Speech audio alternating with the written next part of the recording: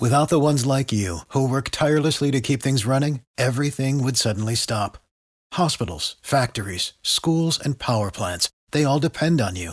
No matter the weather, emergency, or time of day, you're the ones who get it done. At Grainger, we're here for you with professional-grade industrial supplies. Count on real-time product availability and fast delivery. Call, clickgrainger.com, or just stop by.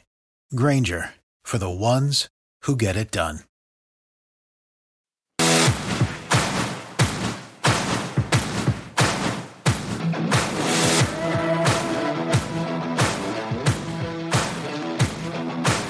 Welcome to Believe in the Ivy League, a look inside the ancient 8 teams in the Ivy League and their upcoming games with all of the stats, trends, and analysis that you want to hear. And now, here's your host, Tom Barton. All right, guys, welcome to another edition of Believe in the Ivy League. And we're sitting back, and unless Yale is on just a tremendous run, this is going to be our final basketball edition of Believe in the Ivy League here. We're going to take it to the other sports, so you don't have to worry about that. But we do have a lot to talk about today. Yale, gets a pretty favorable draw in the big brackets. They wound up getting Purdue, which I think is a nightmare. Look, I really do. Look, I think that 14 for Yale is a little bit overshot, but getting Purdue for much of the year could have been considered a number 1 or a 2 seed. So we're going to get into all that. I will break down the game itself, talk about what happened last week, talk about the championship, the finals, and everything that has to do with. Look, this is going to be one of those shows where it's really all about Yale, all about what they could do in the big bracket. Can they advance? Can they win a game here or there? We're going to get into all that. If you guys want to check me out, it's Tom Barton Sports over on Twitter. Please go check out TomBartonSports.com. Tom Barton Sports on YouTube. I'm trying to get some traction there, so please check me out over at Tom Barton Sports over on YouTube as well. And, of course, you guys could get in touch with me. It's Tom Barton Sports over at gmail.com. All right, guys, let's break it right down. So, first of all, Yale gets a pretty decent number, right? I mean, I did not believe at all that we were going to have a situation where an Ivy League team didn't get anything but a 15 or a 16 seed. Look, especially Yale. Now, if Princeton would have been in this spot, you could have said, okay, well, Princeton is the Ivy League regular season champions. Princeton then goes out and when they win the tournament championship. All right, maybe you could make a case for that. I think Yale getting a 14 is a little favorable to them. They were not the Ivy League champion during the regular season, so that worked against them. They did win against Princeton, a great win and nice run to the final. But overall, Yale, to me, a 14 seed in the big picture is showing that the Ivy Leagues are getting some credit. I thought it was a down league. I thought it was a down conference this year. We have talked about that quite extensively. And the rest of the country, and especially the people that are making the brackets, obviously didn't agree with that. So you got to feel good, right? I mean, you have got to feel good in that situation where you're sitting back and you're saying, okay, look, this is favorable for what they are doing, right? It's favorable when you turn around and you look at exactly what's going on. Well, before we move forward, let's move backwards, and we'll just go look at the weekend and what happened over the course of the weekend. Cornell came to play, man. I did tell you guys that last week. I said I like both underdogs, both points. Both underdogs covered. One underdog won outright in Yale. Both underdogs, both points. I liked both. And then getting into Sunday, again, underdogs and points were the way to go. I mean, that's the way that we looked at it. Underdogs and points. If you were looking at underdogs, taking those points, yet you cleaned up in the Ivy League championship game or championship weekend, we should say. Now, full disclosure, guys, I was supposed to be there. They gave me press passes. Very, very nice of everybody that was handling it. But I wound up not going. I was under the weather, didn't want to risk, going out. It was a snowstorm here in New York, and I just didn't want to drive up to Boston in a snowstorm where I was sick and not really sure. You could probably still hear a little bit of a tickle in my throat. I'm fine now, or at least I feel fine now. I'm better now, we'll say, than I was, but where I sit right now, I didn't wind up going live. I have a lot of the audio and things of that nature from the weekend, but, I think that has passed, right? I mean, I think that the weekend has passed. I will say this, though. Cornell put up a real good fight. Oh, they really did. Cornell impressed me with the fight that they put out, And you look at Penn and you say, look, Penn looked okay too. Well, the top 4 teams really could have been, you could have been talking about Cornell playing here. You could have been easily talking about Princeton playing here. So we go into Sunday and we go into the final on Sunday. And, after a 6-point win against Penn, Yale looked a little vulnerable. They did. They looked a little vulnerable. But their defense has been stepping up. And we talked about it on this show here. Look, they held Brown to 65. I know Cornell put up 71, but that's an offensive-minded Cornell. Dartmouth put up 61. Their defense had looked good for a little while. And then going into that Princeton game, 66-64 final, you look at what they did there. They really just jumped out on top offensively. Sure, putting up 32 points, but it's the defense. They held Princeton to 25 first half points. Now, Princeton turned it around. They put up 39 points in the second half. They really came to play in the second half. They really turned things around, but it was too little too late. I mean, it really was. Princeton only put up 64 points the entire game. They were stifled. Now, a lot of the numbers are going to look not so bad. It's the first half. Princeton put themselves beyond the 8 ball. And I know they were only down 7 points, but it was the mentality of you just can't score, and we figured out, what is working. Princeton, you look at the overall numbers, they shot 41%. All right, not horrendous, okay? But the first half was massively, massively different. They shot just under 35% from 3-point. Yale, basically 35% from 3-point. Nothing stands out there. That was just out of control. Free throws, 80% for Yale, 80% for Princeton.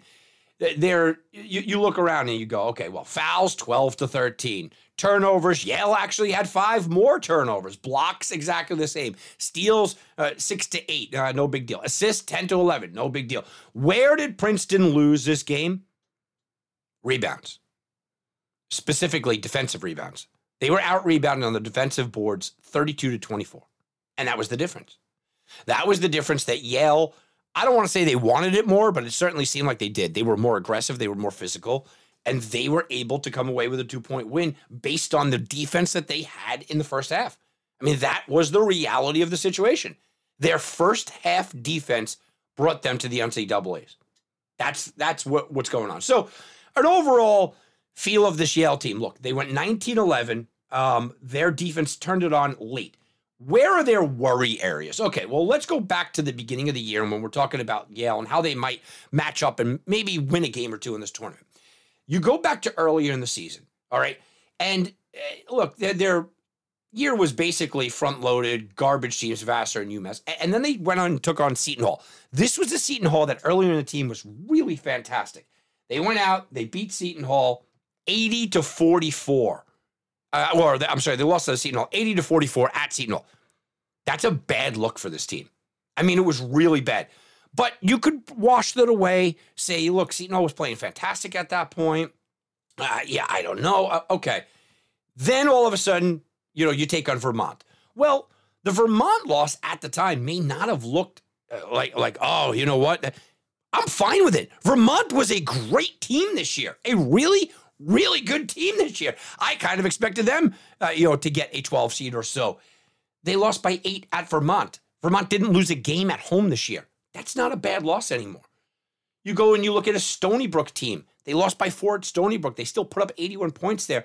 All right, not a terrible loss. They got spanked by Auburn, who spent a lot of the year at number 1 overall. Not a terrible loss. Iona, ran them out of the gym. Monmouth, St. Mary's. All right, it was a tough schedule early on. And that's what we kept saying here when we started to talk about Yale. We said, look, they played a really, really hard front-loaded schedule. What would they do come conference play? Come conference play, they had a small hiccup against Penn early. Then they went out and they rattled off, 7 wins in a row. Looking really good. Lost to Princeton at home in a game where their defense didn't show up. Came back against Dartmouth, won that game, lost at Cornell, and then rattled off 3 straight to end the year. I will say this. Look, the Yale situation here is that they're a dangerous team, but offensively, I think they're fine. I think they can score. I think Swain can make things happen. It's the defense that I worry about. In the games where Yale looked overmatched, in the games where Yale looked like they were a problem kind of waiting to happen. It was because their defense just didn't play it up. Look, the Purdue Boilermakers on the counter of this. Early in the season, you could have argued that they were the number one team in the country. Before the year, I turned around. I did a YouTube video. I did a full preview. I had Purdue going to my Final Four. There's a lot of me that wants to put them back there now because I know the talent that this Purdue team can have. But with all that talent and with all those expectations, there are certain things that this Purdue team can't do, and it came to fruition over the last couple of weeks. They have spiraled downhill. They cannot guard ball screens. That's something that Yale could take advantage of, absolutely take advantage of, okay? It's going to be pick and rolls. It's going to be the old Karl Malone and John Stockton. That is something they take advantage of. And I expect Swain to have a fantastic game. He's dropped 20-plus points in the last 3 games. I actually think that he could put up another 20 here. I think they're going to have a really hard time with that. But you also don't want them to just kind of concentrate on him, and that's where Yale could get in trouble. You got to do this, the pick and roll all day long, and make Purdue beat you with that. Make Purdue stop that before you get out of that, right? Let Swain go crazy early on. Make Swain just, go out there and put up a big-time number. Purdue ranks second in offense overall. They're going to score some points. But they rank 101st in defense, and they've looked even worse than 101st recently. So Swain can have a huge game. Swain could go absolutely crazy. But you also have to think about, Swain hits the 3. He hits the 3 at just about 40% clip, a little under 40% clip, right? And they're usually defended because of what happens. You look at Swain, you look at the 40% clip, and you go, everyone's trying to defend him. In the Ivy League specifically. So that makes me feel good that he could have a big game. The pick and roll will work. They will score points. But Purdue can also score points. Like I said, we're talking about a 100th defense, but on the offensive side of things, can Yale slow this team down? Yale has had problems. Every loss that I told you about here, all of the big losses that I went out there and talked about, all of the big losses that can be a problem, all of the big losses that you look at and you go, about this Yale team, all came when their defense was lapsed. Their defense just didn't play up to the expectations that we all need them to play if you're talking about moving on, winning a game or 2. Let's just talk about getting out of the first round here. But they could win a game or 2 if they are able to clamp down on defense. Things that I like about a mid-major team, I love a sure number 1 guy. Well, Yale has that. I like scoring, okay? Teams that could score. Yale certainly has that. But the defense does worry me. Now, the odds makers open them up to, a 14-point favorite. It's 13 in some spots, 14.5 in other spots. The total, it's about 143. There you go. I mean, that's your number that I think a lot of people are going to be banging on this over because they're expecting Yale to play well there. I mean, that's what they're going to be expecting to do. Yale, against the spread on the season, was 14-15. Purdue, 13-19-1. So neither one of these were covering teams. Over under, as much as we have this Yale team where a bad defense and a good offense, they were 13-16. Over under, more unders than overs. And Purdue was 18-15. A lot of that damage was done early on. But yeah, they're an over team. Again, if you think Purdue can score, the over makes a lot of sense here.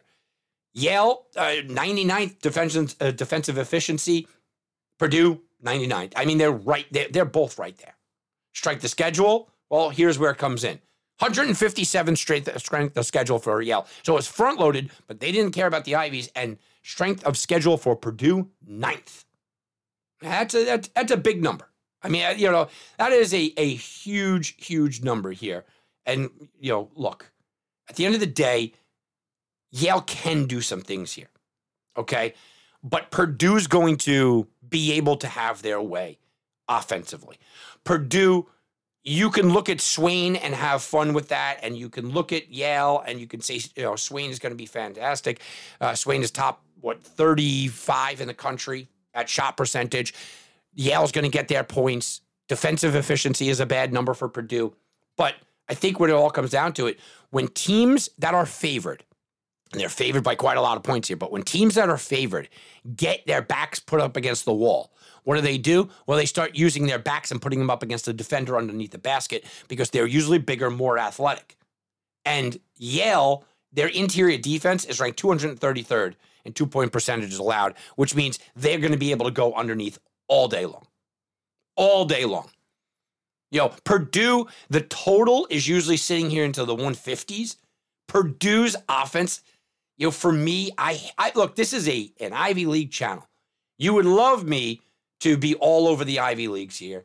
You'd love me to just sit back and say, yeah, I absolutely think that Yale could get it done. I just don't know if they're going to be able to stop Purdue. For me, I see Purdue easily getting into the 80s, and they may get into the mid-80s. Now, I think Yale's going to get their points. I think Yale will be into the mid-70s here. Maybe Yale touches 80. Maybe it's that. Maybe they can get into the 80 range. But overall, I just think that the offense is going to be too much. I think that both teams are going to score effectively. If you like Yale, I would almost take the first half before they make the adjustments on the pick and roll, which they're going to come out with that. I would take the first half before they start banging around Swain with the bigger bodies and the more athletic guys.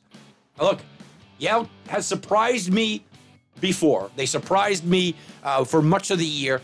They are a live dog, no pun intended, with the Bulldogs. If you like the points, I just don't know if I could put them in my bracket beating an offensive team like this.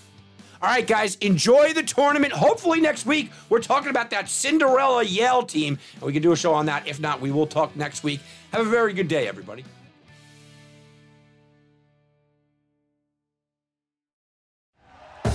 Thank you for listening to Believe. You can show support to your host by subscribing to the show and giving us a 5-star rating on your preferred platform. Check us out at Believe.com and search for BLEAV on YouTube.